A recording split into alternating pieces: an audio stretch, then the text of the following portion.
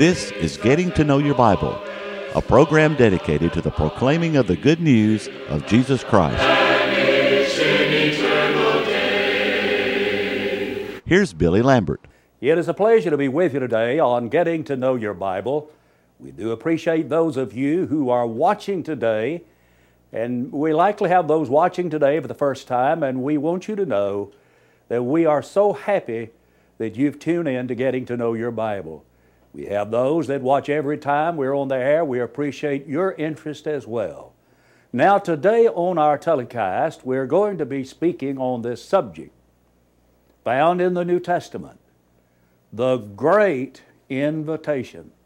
All of us receive invitations to various things. Sometimes children receive an invitation to go to a birthday party. You may receive an invitation to go to a wedding. All kinds of invitations we receive. But we want to talk about the great invitation, the greatest invitation that has ever been extended. Stay tuned today. Now, on Getting to Know Your Bible, we're offering a free Bible correspondence course, and I would like to emphasize the course is free. Thousands of people throughout the world are already studying this Bible course along with us. We want you to be a part of it as well. I've had people to tell me, Brother Lambert, I've been watching you on television and I've been thinking about ordering that Bible course. Well, think no longer. Let this be the day that you call for the free Bible correspondence course, that you might know more about it and that you might know how to receive it. Let's pause for just a moment. To help you in your study of the Bible, we want to send you this Bible correspondence course. This course is non-denominational. It's based on the Bible, it's conducted by mail, and it's free. To receive this course, write to Getting to Know Your Bible, Post Office Box 314, Summerdale, Alabama 36580, or call toll-free 1-877-711-5214. No storm can hide that radiance peaceful beaming, since Jesus came to seek and save the lost. I want to read now from the 11th chapter of Matthew, and actually I'll be reading the last 3 verses of this chapter, and this sometimes is referred to as the Lord's Great Invitation. Listen as I read. Come to me, all you who labor and are heavy laden, and I will give you rest. Take my yoke upon you and learn from me, for I am gentle and lowly in heart, and you will find rest for your souls. For my yoke is easy, and my burden is light. Some 70 miles from north of the Dead Sea is the Sea of Galilee. And on the Sea of Galilee, there are some very prominent cities. To the north, there's Bethsaida.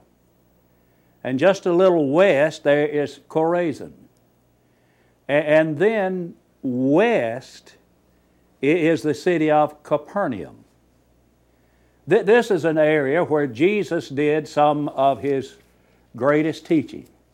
As a matter of fact, in Matthew chapter 11, if you'll look in verse 20, He says He began to rebuke the cities where most of His mighty works had been done because they did not repent. And notice in verse 21, He says, Woe to you, Chorazin! Woe to you, Bethsaida! For if the mighty works which were done in you had been done in Tyre and Sidon, they would have repented long ago in sackcloth and ashes. But I say to you, it will be more tolerable for Tyre and Sidon in the day of judgment than for you. And you, Capernaum, who are exalted to heaven, will be brought down to Hades. For if the mighty works which were done in you had been done in Sodom, it would have remained unto this day.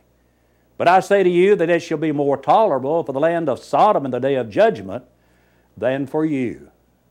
Here's a place where Jesus did a great deal of His teaching.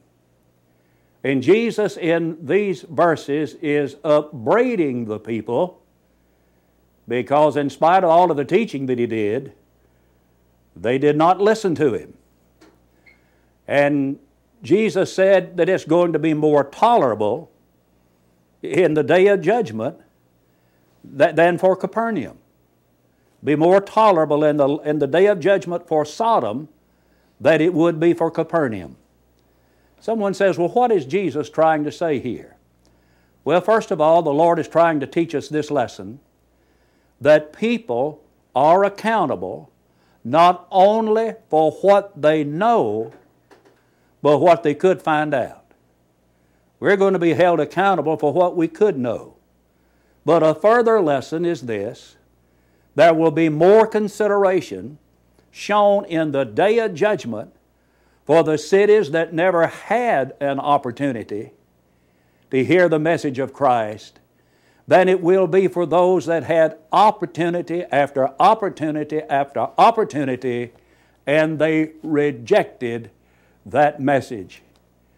I think I'd rather pass to the judgment unprepared from some remote place of the earth than to go from these United States of America, where the Bible is so freely distributed, a country where the gospel of Christ can be heard on every hand. People in America have the opportunity to hear the gospel. Now, notwithstanding the fact that the cities where Christ taught His mighty works rejected Him, Jesus still extended His invitation. And I think that's evidence of His humanity and of His divinity.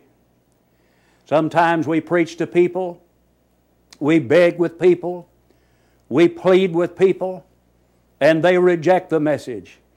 And sometimes we might be prone to say, well, just let them suffer the consequence.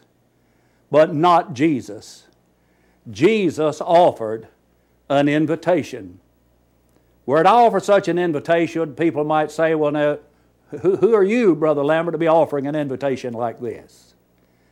But you see, the man who offered this invitation lived in a little despised town called Nazareth.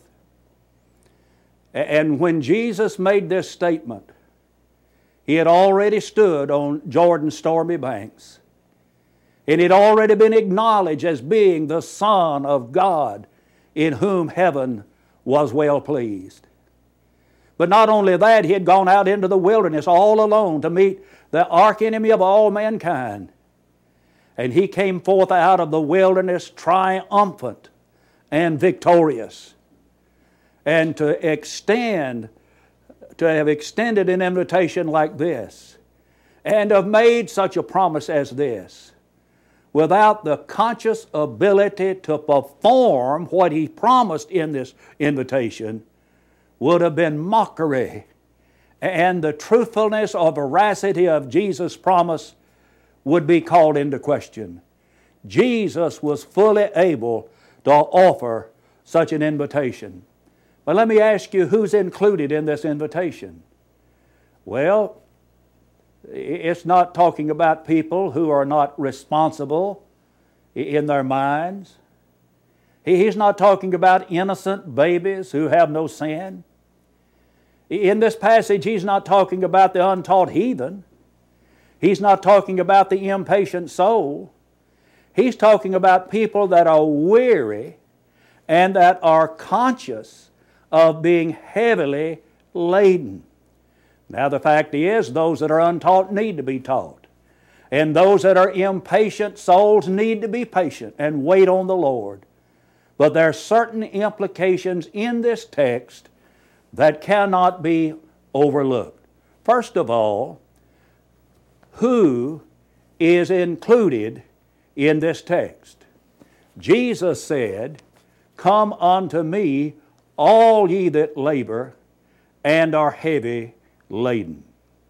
You know, there are some things that are suggested in this passage for us. When He says, "Come unto me," it is implied by that somebody is away. The fact that the invitation announced implies that it was intended for people that are separate and apart from the Lord. But let me ask you a question. How did humanity come to be away from the Christ. Well, why was there a need for such an invitation? And many people would answer, well, that the human family was torn apart from God and they are away from Christ. And thus they teach the doctrine of depravity and the miraculous operation of the Holy Spirit. And that since man is away from God and he's away from God by being depraved from birth, that there must be some miraculous, better felt than told operation upon his heart. The doctrine of depravity suggests that all men are conceived and born in sin. The idea of depravity, total depravity, inherited total depravity, is torn apart by the truth of God about the nature of sin itself. How do men become sinners? 1 John the 3rd chapter and verse 4 says that sin is the transgression of law. A man has to transgress the law to become a sinner. That is, he's not born that way. He gets to the point in his life, to the age in his life, to the understanding in his life where he violates the law of God. And to talk about people being away from God by depravity and born that way is overlooking the truth of God about the origin of the soul. Would God make the soul of man a source of defilement and depravity? Genesis 2 verse 7 says that God formed man of the dust of the ground, breathed into his nostrils the breath of life. Man became a living soul. Who made man that way? God did. And if God made us and we're born total depraved, that makes God responsible for our depravity. But then to teach that people are born depraved in sin is to overlook the truth about the nature of little children. In Matthew chapter 18, Jesus said, "Suffer the little children and forbid them not to come unto me, for of such is the kingdom of heaven." We need to be like little children. Matthew chapter 18, verses 1 through 4, Jesus said. And then the free moral agency of man is in conflict with the idea that we are born away from God. Man is a creature of choice. Joshua 24 and verse 15 reads, "Choose you this day whom you will serve." You see, a man can choose who he will serve. And we can choose to serve God or not serve God. We're not born away from God. Man is a free moral agent, and man can choose to obey God or to disobey God. For example, Jesus said no man can serve two masters. He either will hate the one and love the other, hold the one and despise the other. You cannot serve God and mammon. And so you have to make a choice of your master. And so we need to make a decision. And the statement is made in 1 Kings 18:21, "How long halt ye between two opinions? If the Lord be God, follow Him. If Baal, follow him." That in other words, make a decision, make a choice. So man is a free moral agent. And man has the free moral agency, that is the ability, to make choices in life. We're not robots in the hands of God without the ability to choose. And man is away from God because man has chosen to be away from God. For example, in Isaiah, the 59th chapter, and in verses 1 and 2, the Bible says, "The Lord's hand is not shortened, that it cannot save, neither is His ear heavy, that it cannot hear." Maybe some of them thought that God could not hear now. But why is it that the Lord, He says, but He says, "Your iniquities," listen to Him now, verse 2, "have separated you from your God." What separated you from your God? Your sins, your iniquities. "And your sins have hidden His face from you, that He will not hear. So the Lord's hand is not shortened that it cannot save. God's still able to save. His ear is not heavy that it cannot hear. He is not deaf. But the reason God will not hear man is because man's sin has hidden the face of God Almighty from him. Sometimes we say that sin is the great separator, and indeed it is. And since man is the one that departed or is separated from God because of his sin, then man is the one that must return. That's the reason Jesus said, "Come to me." We need not to beg, plead, and persuade for God, Christ, or the Holy Spirit to come into our midst and convict and convert in some miraculous way. We need to look to the Bible and look at the picture of every man who is away from the Lord. Listen to Paul in Ephesians 2:12. "And that at that time ye were without Christ, being aliens from the commonwealth of Israel, strangers from the covenants of promise, having no hope, and being without God in the world." Every man who is away from God is without Christ, and he is without hope. And our intellect cannot save us. Our wealth avails nothing. Our political preferences and prominence and prestige and power amount to absolutely nothing. And our ancestry, though it might be of the finest, has no effect upon our salvation. We are away from God. Why? Because of our own sins. In Isaiah, the 53rd chapter, the prophet said, every man has turned to his own way, and the Lord hath laid on him the iniquity of us all. Now, it is suggested in this great invitation that the people that have been invited have the power, the ability to accept the call. You know, God doesn't tempt us by demanding that we do something we're not able to do. Now, that's just not the God of the Bible. Now, suppose a man were to have a little girl, let's say she's maybe 10 or 12 years of age, and this little girl has been wanting a certain doll for a long time. I have granddaughters, and I know how little girls like dolls, and there's always a certain kind of doll, a certain doll they want. So the man goes and he buys that doll, the one his granddaughter wants. And then he takes his granddaughter out into the yard and he ties her to a stake. And then he stands out in front of her a few feet away from her and he offers her the doll. But he says, "I know you can't come, but if you will, I'll give you the doll." Let me ask you, why in the world would you tantalize and torment a child like that? By offering a child that which he knows the child is not able to accept. And that's exactly the picture that is often drawn to an alien sinners. So some religious teachers teach that men have ears, but he can't hear. He has eyes, but he can't see. He has limbs, but he can't walk. He has a tongue, but he can't talk. He has to have some unusual experience to work on his heart before God can save him. Why, he's saying, I know you were helpless, and I know you can't move, but if you will, I'll give you rest.